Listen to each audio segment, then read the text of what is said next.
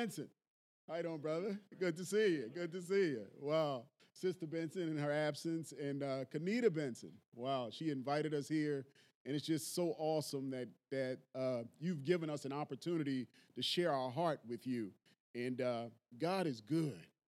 God is good. He is so good. And I want to introduce my bride. This is the woman who thought it not robbery to travel to the Middle East with me and to live for 4 years in a place that was uncomfortable. There she is, my bride, Rebecca Ray. Just wave, just wave. And we spent 4 years in the Middle East. And we know that Muslims are human beings. They love just like we love. They love to eat. They love sweet tea. All the things that you love, most of them love too. And I love the video that just popped up there. And they're just like us. But this fear, since 9/11, this fear has been brought about that all of them hate you. All of them trying to kill you. No. That's just not true. And let me get this up here so I'll know what I'm talking about. And we'll have questions at the end. But I thought about it. When Kanita called me, I was just reading like I normally read. And I was reading this article by John Piper. And so if you hear some stuff, I don't want to commit perjury or plagiarism or anything like that. I'm telling you, some of the stuff that I got was from this article that I read on John Piper. And the reason that I chose that was because every other research paper that I read about the light, Jesus being the light, was talking about the light that we have. We don't have no light in and of ourselves. But I think that John Piper, and you're talking about engaging Islam, you know what the word engage means? The word engage means to occupy, to attract, or to involve yourself in something to achieve a goal,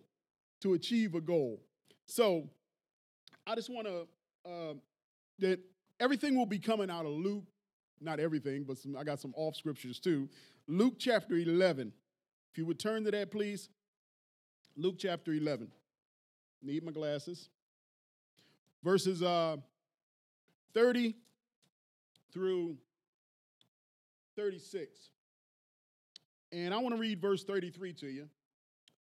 No one, after lighting a lamp, puts it away in a cellar, nor under a basket, but on the lampstand, so those who enter may see the light. Let's pray. Father, I do thank you and praise you just for this opportunity to share your word, Father God. And we're talking about engaging Islam. It's uncomfortable. It's oppressive. Islam is an oppressive religion, Father God.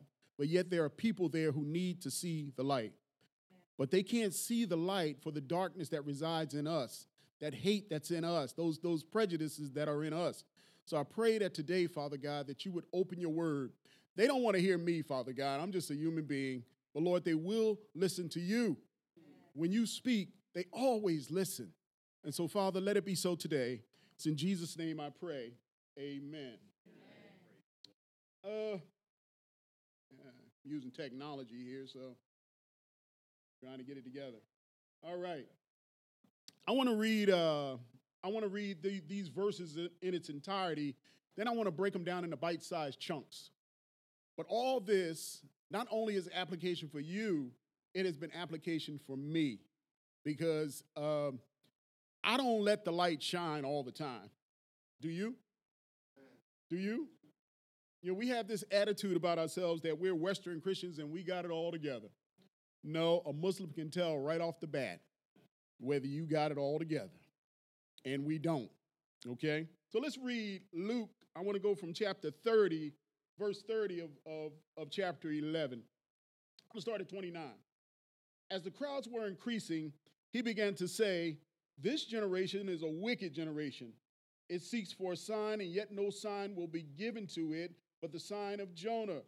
But just as Jonah became a sign to the Ninevites, so will the Son of Man be to this generation." Jesus speaks throughout eternity. 2,000 years ago, Jesus was speaking, and he's still speaking to us today. "The queen of the south will rise up with the men of this generation at the judgment and condemn them. because she came from the ends of the earth to hear the wisdom of Solomon. And behold, something greater than Solomon is here. The men of Nineveh will stand up with this generation at the judgment and condemn it, because they repented at the preaching of Jonah. And behold, something greater than Jonah is here. No one, after lighting a lamp, puts it away in a cellar, nor under a basket, but in the lampstand, on the lampstand, so that those who enter may see the light. The eye is the lamp of your body. When your eye is clear, your whole body also is full of light. But when it is bad, your body also is full of darkness. Then watch out that the light in you is not darkness. If therefore your whole body is full of light, with no dark part in it, it will be wholly illumined, as when the lamp illumines you with its rays. Amen. Now, we're talking about engaging Islam. Engaging Islam. And the thing that's interesting to me in these verses is that Jesus declares, he says, when he's talking about Solomon, he's talking about Jonah, he says something greater than Solomon is here. When he talked about Jonah, he says something greater than Jonah is here. Who could he be talking about? We know Solomon because Solomon was the wise. In 1 Kings, Solomon, God said, you know what? You're going to be the wisest man. Nobody will have wisdom like you. Jesus said, something greater than Solomon is here, indicating that the wisdom of Jesus is greater than anything that you will encounter. It's greater than Islam. It's greater than Hinduism. It's greater than your fearful thoughts. It's greater than anything that you could ever imagine. See, when we're talking about engaging Islam, you got to come to the conclusion, it's not me that's doing this thing, Lord. It took us 7 years to raise support to go, and I kept asking the Lord, Father, you can stop this process at any time, because I was fearful. I didn't know what to expect. And the Lord said to me, I got you. But what about my wife and my children? What about them? Of course, we got to protect our wives and children, right? God said, no, who gave you that wife and those children? Who is the one? You go. That's what he told me personally. You go. You fulfill my call on your life. What about Jonah? Do you know that Jonah, when he was in the whale, it indicated that it was a foretype of the resurrection of Jesus Christ? Do you know he was a foretype? And the scripture says, Jesus said himself, something greater than Jonah is here. Any resurrection, any resuscitation, Jesus is greater than all of that. He can resuscitate anybody. He can bring anybody back to life. Where do you find yourself now? Where do you find yourself? Can he not bring you back to life? He was saying something greater than Jonah is here. He can revive. He can resuscitate. He can restore. He is greater than Islam. So the reason we're saying this is because when you're in an Arab country, we didn't live in a compound where everybody's protected by a wall. We lived among the people. My wife is there. She'll tell you. Every day we walked out and took our kids to school. We went to doctors 3 o'clock in the morning. We did stuff like that because that was how the Egyptians lived too. How do you engage in Islam? How do you engage? You become like, it's part of your perspectives course. You become like so they can remain like. It's very, very interesting.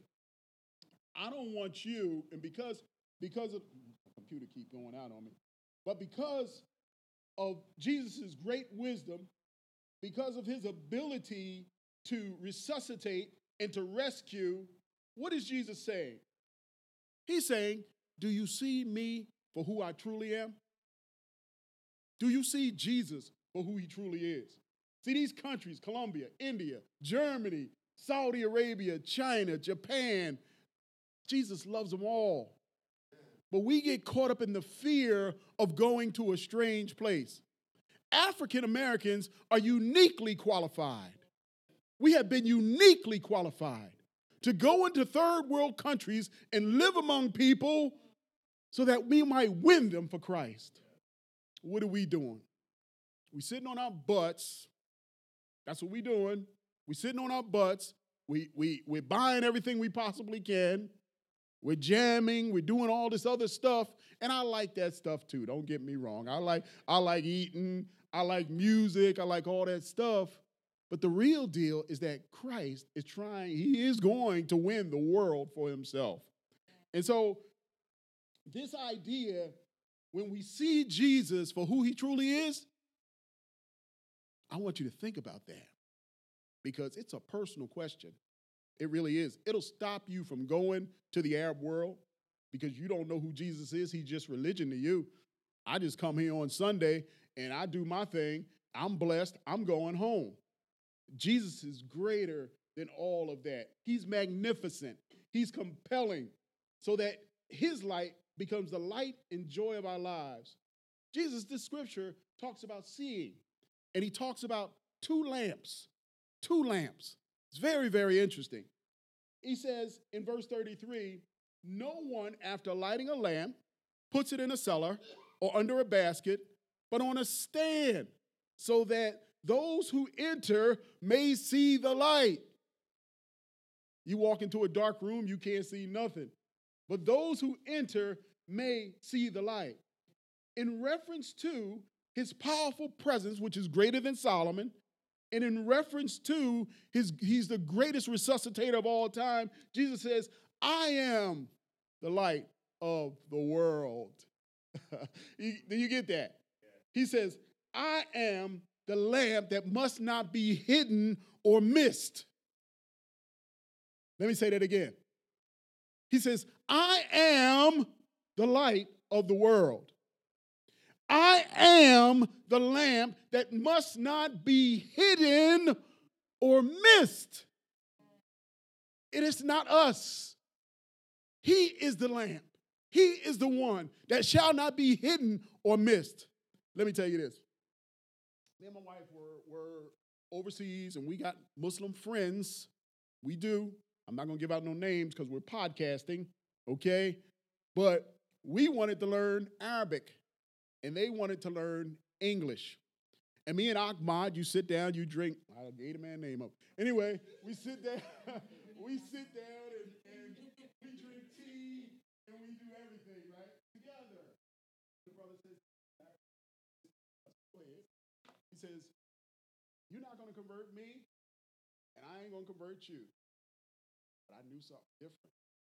I said, okay, it's love that wins out. It's love that wins out. My wife is part of the Princess Warriors. That's what we called ourselves. They called themselves. And basic human decency. Christ said, love people. My brother's wife, mother died.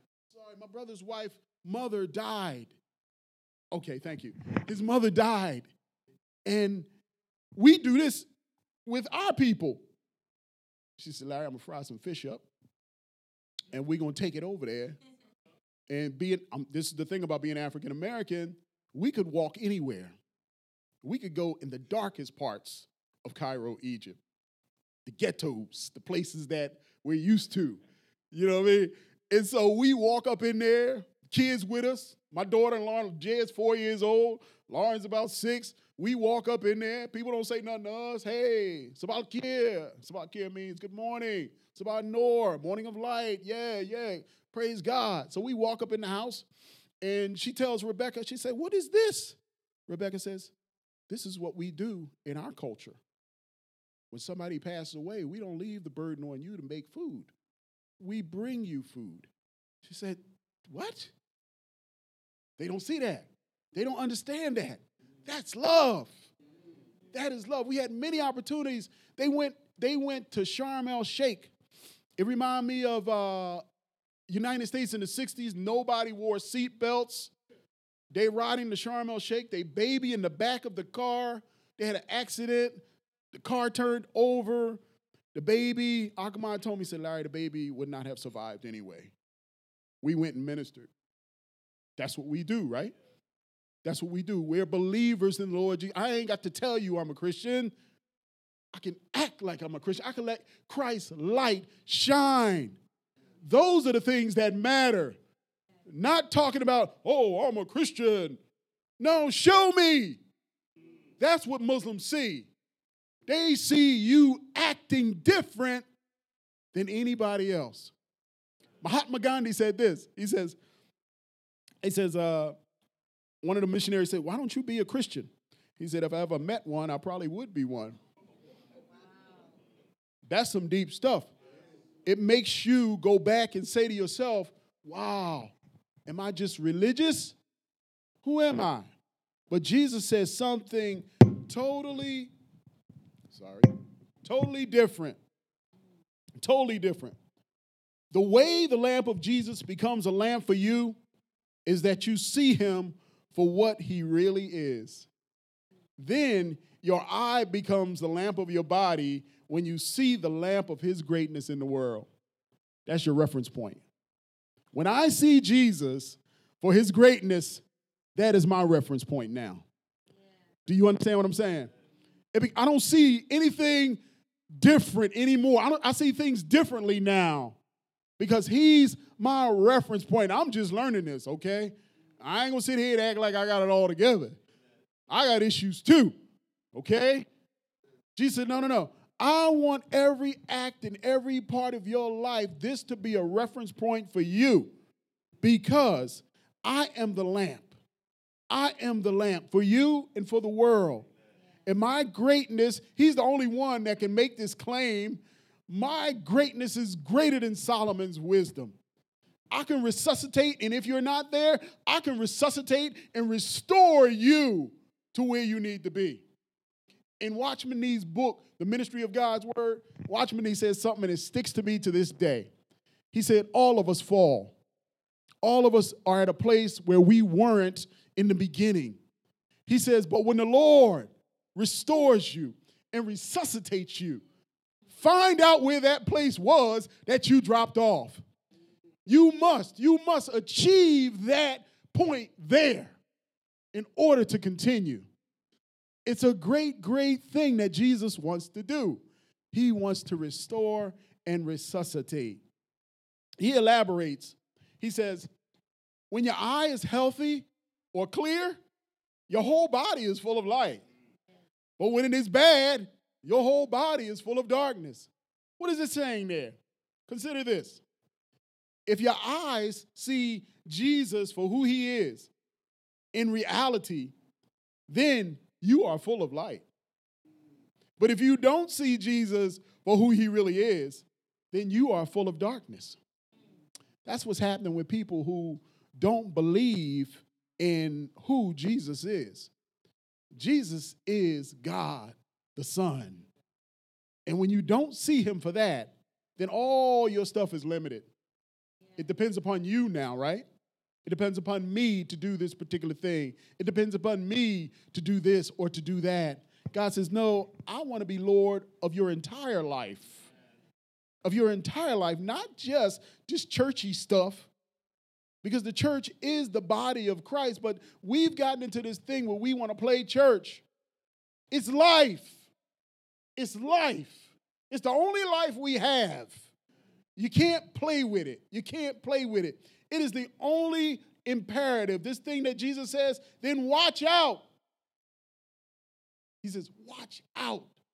Be careful that the light in you is not darkness. It is the only warning in the text. It's all important. It's vital. It's critical. It's essential. In other words, there is much that passes for light through the eye that is not light. I'm guilty. I'm guilty. It's a lot that passes through my eyes that's really not light. It's a lie. It's a lie. There are many bright things in the world that keep us from seeing the true light of Christ. You ever been fishing? You ever wake up in the morning and anybody go fishing? Anybody go fishing? Okay, you ever wake up in the morning and you know the city lights blind you. You can't really see. And then when you get out, say the Jersey Shore, the Barnegat or something like that, the stars are so bright because the false light has dimmed them. It has dimmed the true light. See, it's so much stuff, and we all got to really examine ourselves. In biblical counseling, we say we need to do self-counseling. We need to do some self-counseling because I ain't gonna lie to you, it's some stuff in my life that just blinds me to the importance of who Christ is. I ain't a preacher. I'm a regular old guy. You know what I mean? I'm just a regular old guy. But I love the Lord. That is my impetus. That is my catalyst. That is what changes me. My wife is sitting right there. She'll tell you, I go to the bathroom like everybody else go. Ain't nothing holy or just about me. Nothing. If it wasn't for Christ, I would be dead. It is by his grace that I live. And his grace alone. And so the thing that I'm telling you is because me and my family spent 4 years in the Arab world dealing with human beings. I don't look at them as Muslims. I'd walk into the souk. The souk is like the Italian market. I'd walk into the souk, and my man Nasser, he was the vegetable guy, okay? And every time I walk through, I buy vegetables when I was about a kid, and I keep going. So he grabs me one day, and he says, hey, enta Muslimia? I said, la'a, ana Masihia. Are you a Muslim, he says? I said, no, I'm a Christian. We never hid that. Never hide the fact that you're a Christian. He says, I said, ana Masihia. So he pulls my shirt back, and he's looking at my wrist. Most Coptic Christians in the Arab world, very few now, they have a cross on their wrist so they don't get lost. So he says, Fiend, where's your cross? I said, la. Yeshua el-Masih fi albi. Jesus Christ lives in my heart. He grabs me and he hugs me. I'm dumbfounded now because this guy's supposed to be a Muslim, right? I can't wait to get home. I said, baby, I tell this guy I'm a Christian and Jesus lives in my heart. He grabs me and hugs me. What does that mean? That means that everybody in the Arab world ain't Muslims. They're hiding. They're hiding because the only way they can survive is if they hide the fact that they're Christians. We're going to see when we get to glory that as more Muslims, and I like the word Muslim because it's one who submits to God. That's what it means. One who submits. How many Christians submit to God? Truly, when you engage Islam, you become like so they can remain like. I ate their food. My blood sugars was 500 because I drank their tea, all that kind of stuff. I went to the doctor. She told me, you got to quit. I did. You know what I mean? But you engaging in the culture. I don't care if the person is next door to you and they're a Reformed Baptist that turned Muslim. Engage them. Engage them. You're talking about engaging Islam. But you get a little piece of Islam when you see the Muslim next door. Islam is the religion. There's a darkness. Me and the brother was talking earlier. He went to Saudi Arabia, and I asked him, I said, how do you feel? How did you feel? There are powers and principalities in every nation. Me and my wife and family, we prayed more in Egypt than we pray anywhere else. You could feel the darkness. You could feel the oppression. We were there during the Arab Spring, but we were at peace because God was with us. It was, you couldn't believe it. Pastor Benson, I ain't gonna lie to you, man. When I saw what God did, I was like Elijah who went in the cave, or Noah, and started drinking because I could not believe what we had been through. I couldn't fathom it. He protected us. He kept us. It wasn't because of any strength of my own, because I told him I want to be able to take care of my wife and kids. And he did it. He did it. It was unbelievable. I was dumbfounded. God is so good. He is good. Nobody can take anything out of his hands. He's full of knowledge. He's full of love. And he wants us to share that love with people. So when you engage Islam, know that you're loving your brother. You're loving people who love God. They do, but they don't understand what Christ has to do with it. But you get the opportunity to share with them what Christ has to do with it. God is so good. God is so good. Be careful what you see. Be careful what you regard as bright and attractive and compelling. If it is not Christ, you will be filled with darkness, no matter how bright it seems for a season. Sometimes stuff seems bright for a season. Candles seem bright until the sun comes out. Then they are useless and put away. Thank you, brother. And put away because of the source of light has come out. The true source of light has come out. Jesus says this is the judgment, that the light has come into the world. And I'm going to add this. Sometimes we hide the light from people who really need it. But look at what the verse says. And men love darkness rather than light, for their deeds were evil. For everyone that does evil hates the light and does not come to the light for fear that his deeds will be exposed. Let me tell you something. You can't hoodwink a Muslim. They know who you are. They're more in tune with their identity and yours, because in the Arab world, in Egypt, they have great memories. I don't know what that is, but you could see a guy 2 years, and he'll know who you are when he sees you the next time. They have great, great memories. See, we like to lie. We like to portray ourselves as something that we not. They know who you are. When you walk in there, they know we were missionaries. We ain't said it, but they knew we were missionaries. But the interesting thing is, you don't see African Americans. You see white folks come over and be missionaries, but they're obvious also. They're obvious. African Americans are uniquely qualified to go into third world countries. It is your time to go into third world countries and share the gospel of Jesus Christ. Not on the street corner, because your ministry can last 2 minutes or 5 years. Do you hear what I said? Your ministry can last 2 minutes or 5 years. If you out on the corner giving out tracts, you'll be out of there. They'll ship you out. But if you wait and bide your time, me and my wife worked for, not only were we with Arab World Ministries, but we were at Cleansing Streams Ministries. And I would love to see that happen in our churches, where you come together as a whole and you confess your sins to one another. And the Holy Spirit just does something with that among Christians. When you confess your sin, because we hide a lot. Ain't that right? Everybody say that, right? We hide our stuff, you know what I mean? We hide our stuff. But Cleansing Streets Ministry was a ministry where, in order for you to share your faith with Sudanese and Egyptians, you had to confess your sins. You had to be open. Do you understand what I'm saying? Me and my wife was part of this ministry, and we saw Sudanese and Egyptian pastors. Now, they got this thing where the Sudanese don't understand the Egyptians. They speak Arabic, but the Sudanese speak a deeper, guttural, Klingon type of Arabic. You know what I mean? And they just didn't like one another. But we got together and said, no. You are Christ. Christ is the one who brings everything together.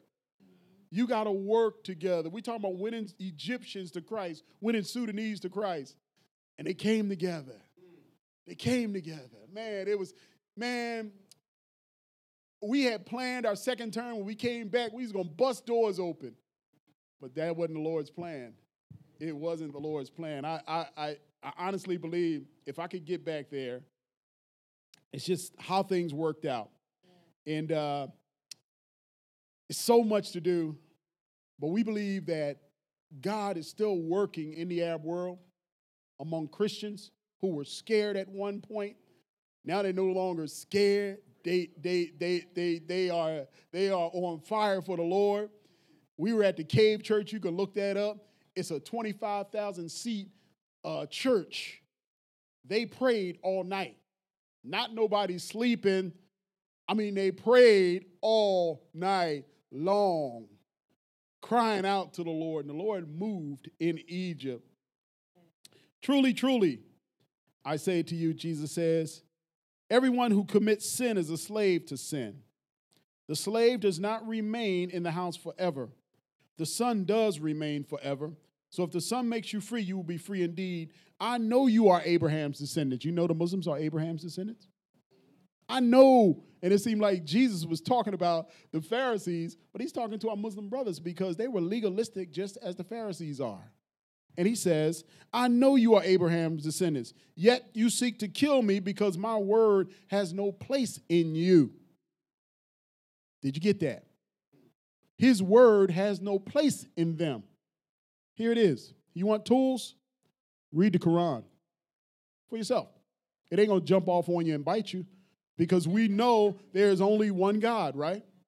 We know there's only one Lord. We know there's only one faith. True? So get yourself a Quran. So you want to armor yourself up.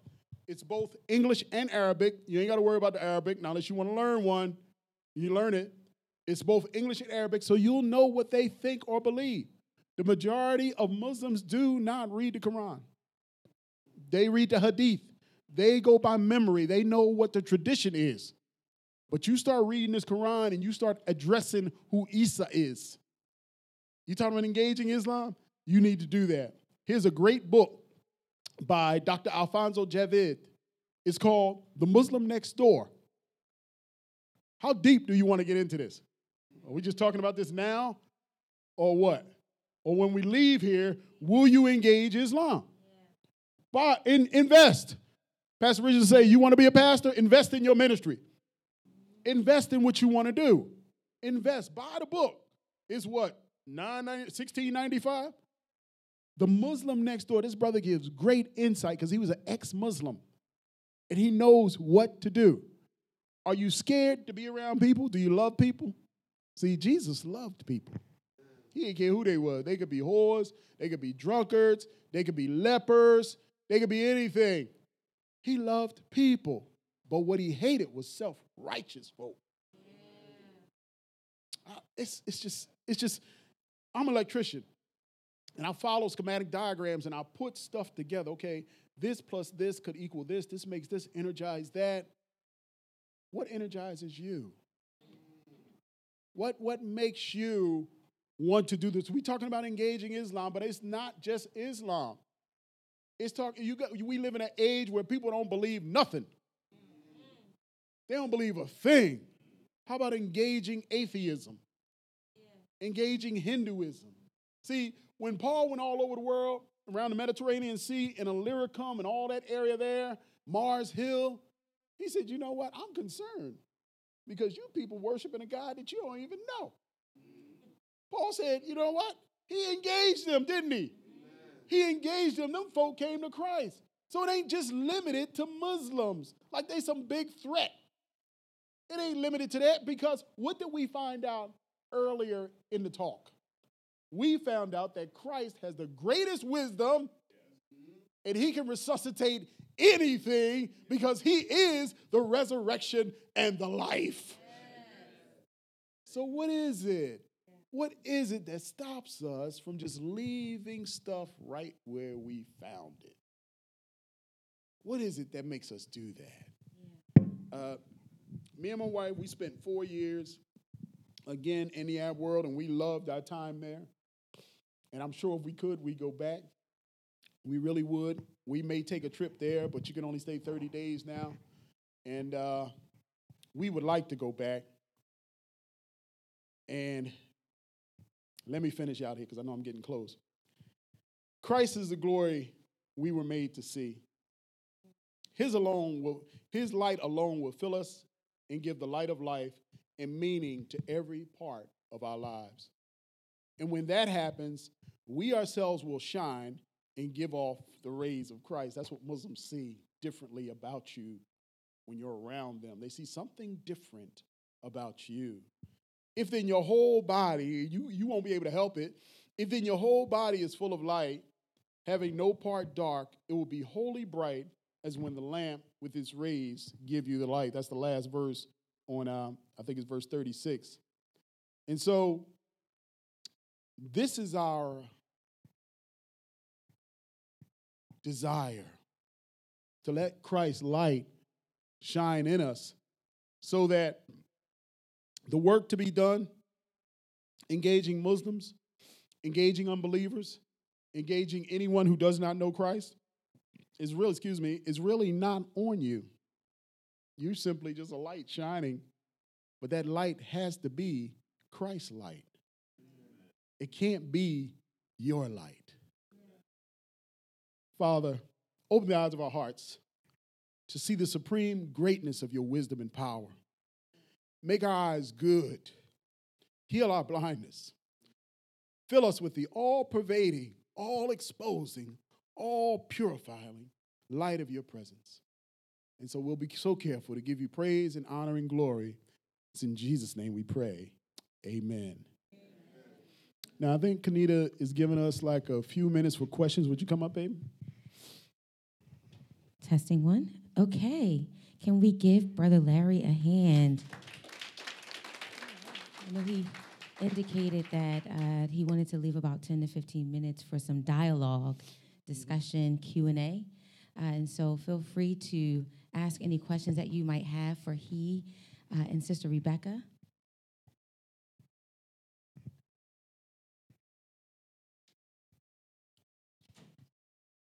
I noticed that you were able to speak some Arabic. Mm-hmm. Was most of the dialogue between you and those who lived in the area your family lived in English or Arabic, and how important is it to learn the language? Arabic is when you're in a foreign country, all right? And most Americans, they go and they live in compounds, but they don't bother to learn the language. If you really want to learn culture, you need to learn the language. And so we started off, we went to school. I started studying the Arabic alphabet before I left, and we had a school called UCAN. You can speak like an Egyptian.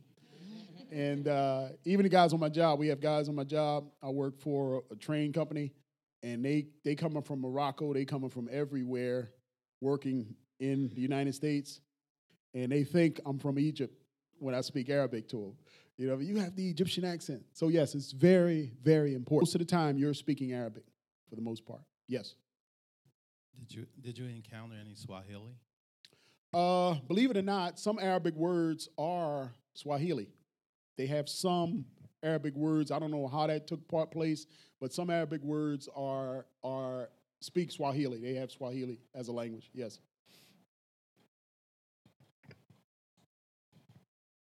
Yeah, when you first went to the Middle East, did you know anyone over there? Like, how were you placed there? Okay. And how did you begin to, befriend people? Okay. First time I went to the Middle East, I was in the Navy. I was in Alexandria, Egypt. And Lord set you up, man. I'm telling you, he will set you up because you don't know you going back to that region of the world. Some friends of ours, Alan Rita Scarborough, I ain't supposed to mention no name. Anyway, they were in the Arab world for 9 years. And, every African-American male who gets saved believe they're supposed to be a preacher or something like that. And I just knew, when I went to the exit interview with my pastor, I said, no, I just want to be able to share my faith. You know what I mean? And so I joined the evangelism ministry.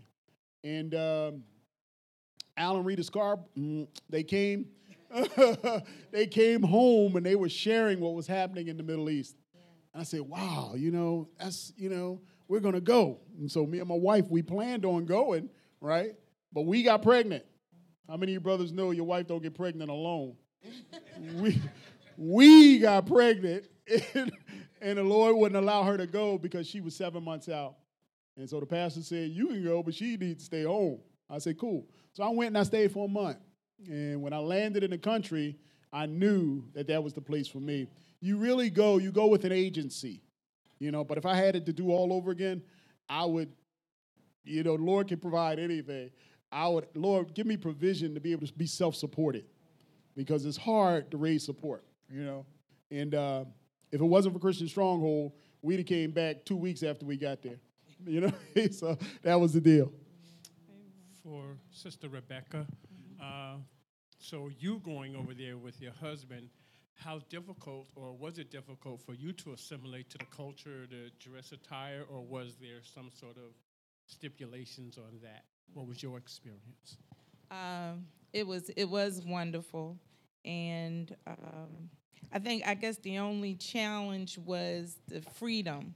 You know, here as women, you can come, you can go, you take off. You know, you go do what you're used to being more independent, and there you don't have that freedom to just walk around, you know, by yourself and do a lot of things.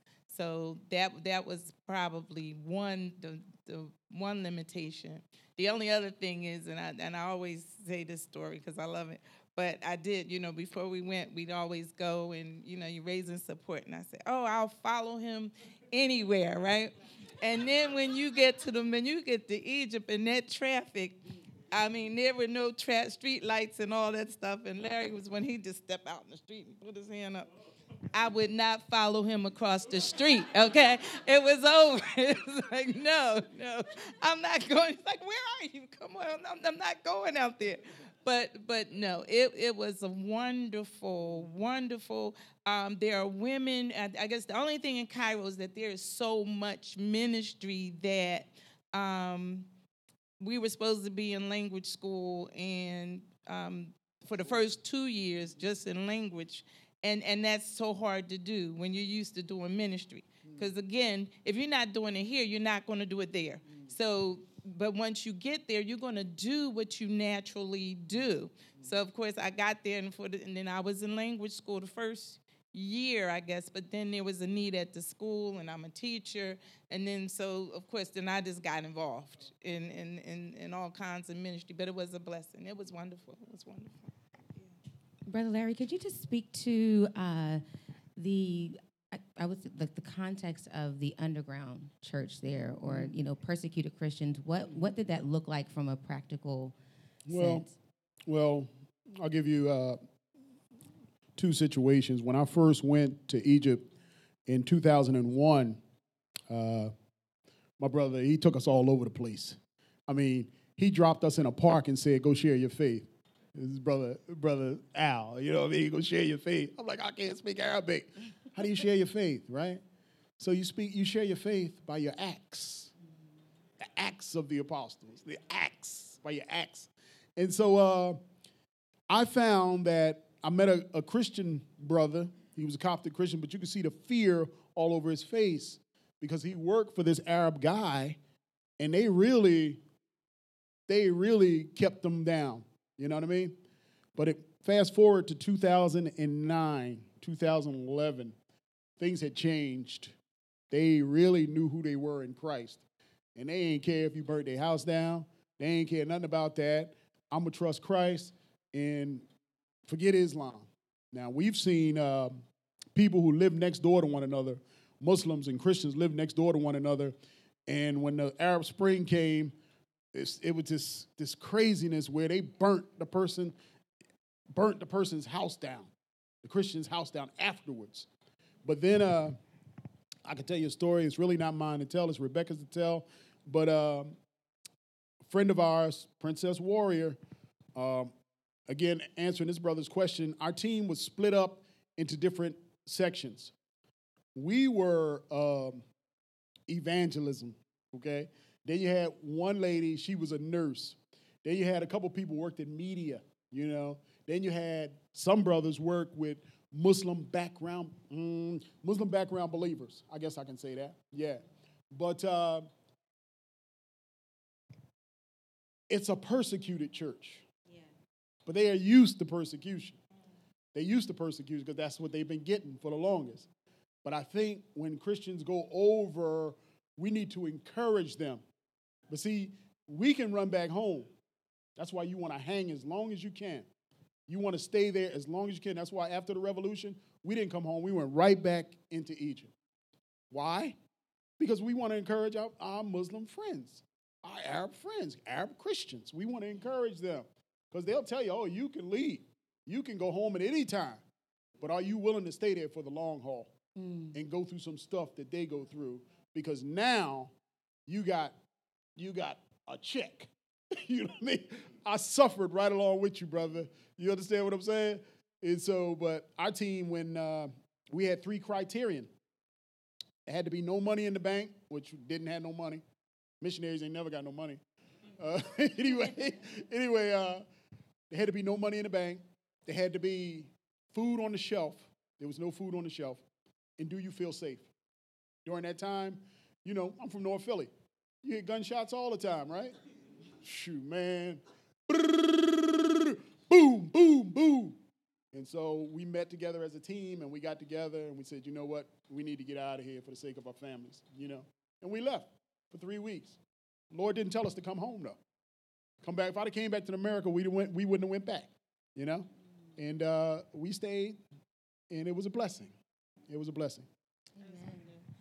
I just wanted to speak a little bit about the persecuted church and just the fact that when you live in an Arab country and you're a Christian, so everything you do, you have a card, just like your ID card. Your ID card says whether or not you are Christian, okay? That determines your income, your employment, where you go to school, marriage, all of those things. Some people, even they had changed their birth certificates. Girls go to get married, and it says, oh, no, you're a Muslim. And if you're a Muslim, you can't marry a Christian, okay? So it's very subtle in that way. Then it would just be overtly. On some days, they say any girls without their hair covered. And the Christians would wear, like the girls would wear the long dress or their cover, but they wouldn't cover their hair, okay? And they'd say anybody with their hair uncovered, like they would be like cutting their throats, doing, you know, messing up their face, whatever. And so you have girls that would be, they wouldn't go to school. They'd be afraid to come out. Parents wouldn't send them out. I'm trying to think of some of the other, all of those, that's just part of the oppression. You know, it's not always like the just straight threaten, but it's always there underlined. It's always underlined. Psychological. It's really psychological. You know that can be the worst type of oppression, the psychological oppression, because you don't know what's going to happen. Amen. You don't know. And so when you're praying for Saudi Arabia or Turkey or all these other countries, you need to keep that in mind about the mental oppression that they go through. It's very, very interesting, and it doesn't, you know, and my wife is right. She wasn't going nowhere without me. Because wasn't nobody treating my wife wrong, and you can feel the pain, or I'm going to feel the pain. You protect your bride. You protect your wife. And in that country, if a woman is walking alone, we've seen it. If a woman is walking alone, they take liberties, you know? And it's really crazy, yeah? But I'm going to tell you, the whole experience was great. Amen. The whole experience was great, yes.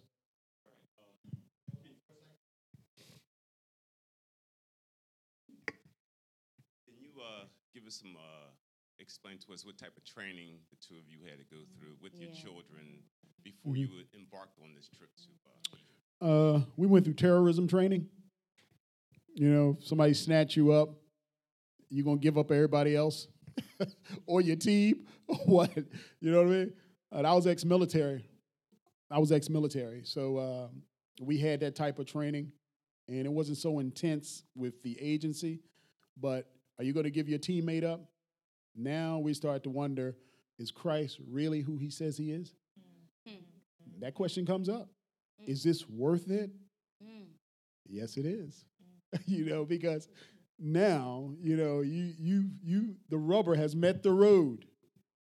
Am I just a Christian on Sunday? Or when I'm persecuted, do I still name the name of Christ? I just want to talk about a little basic training.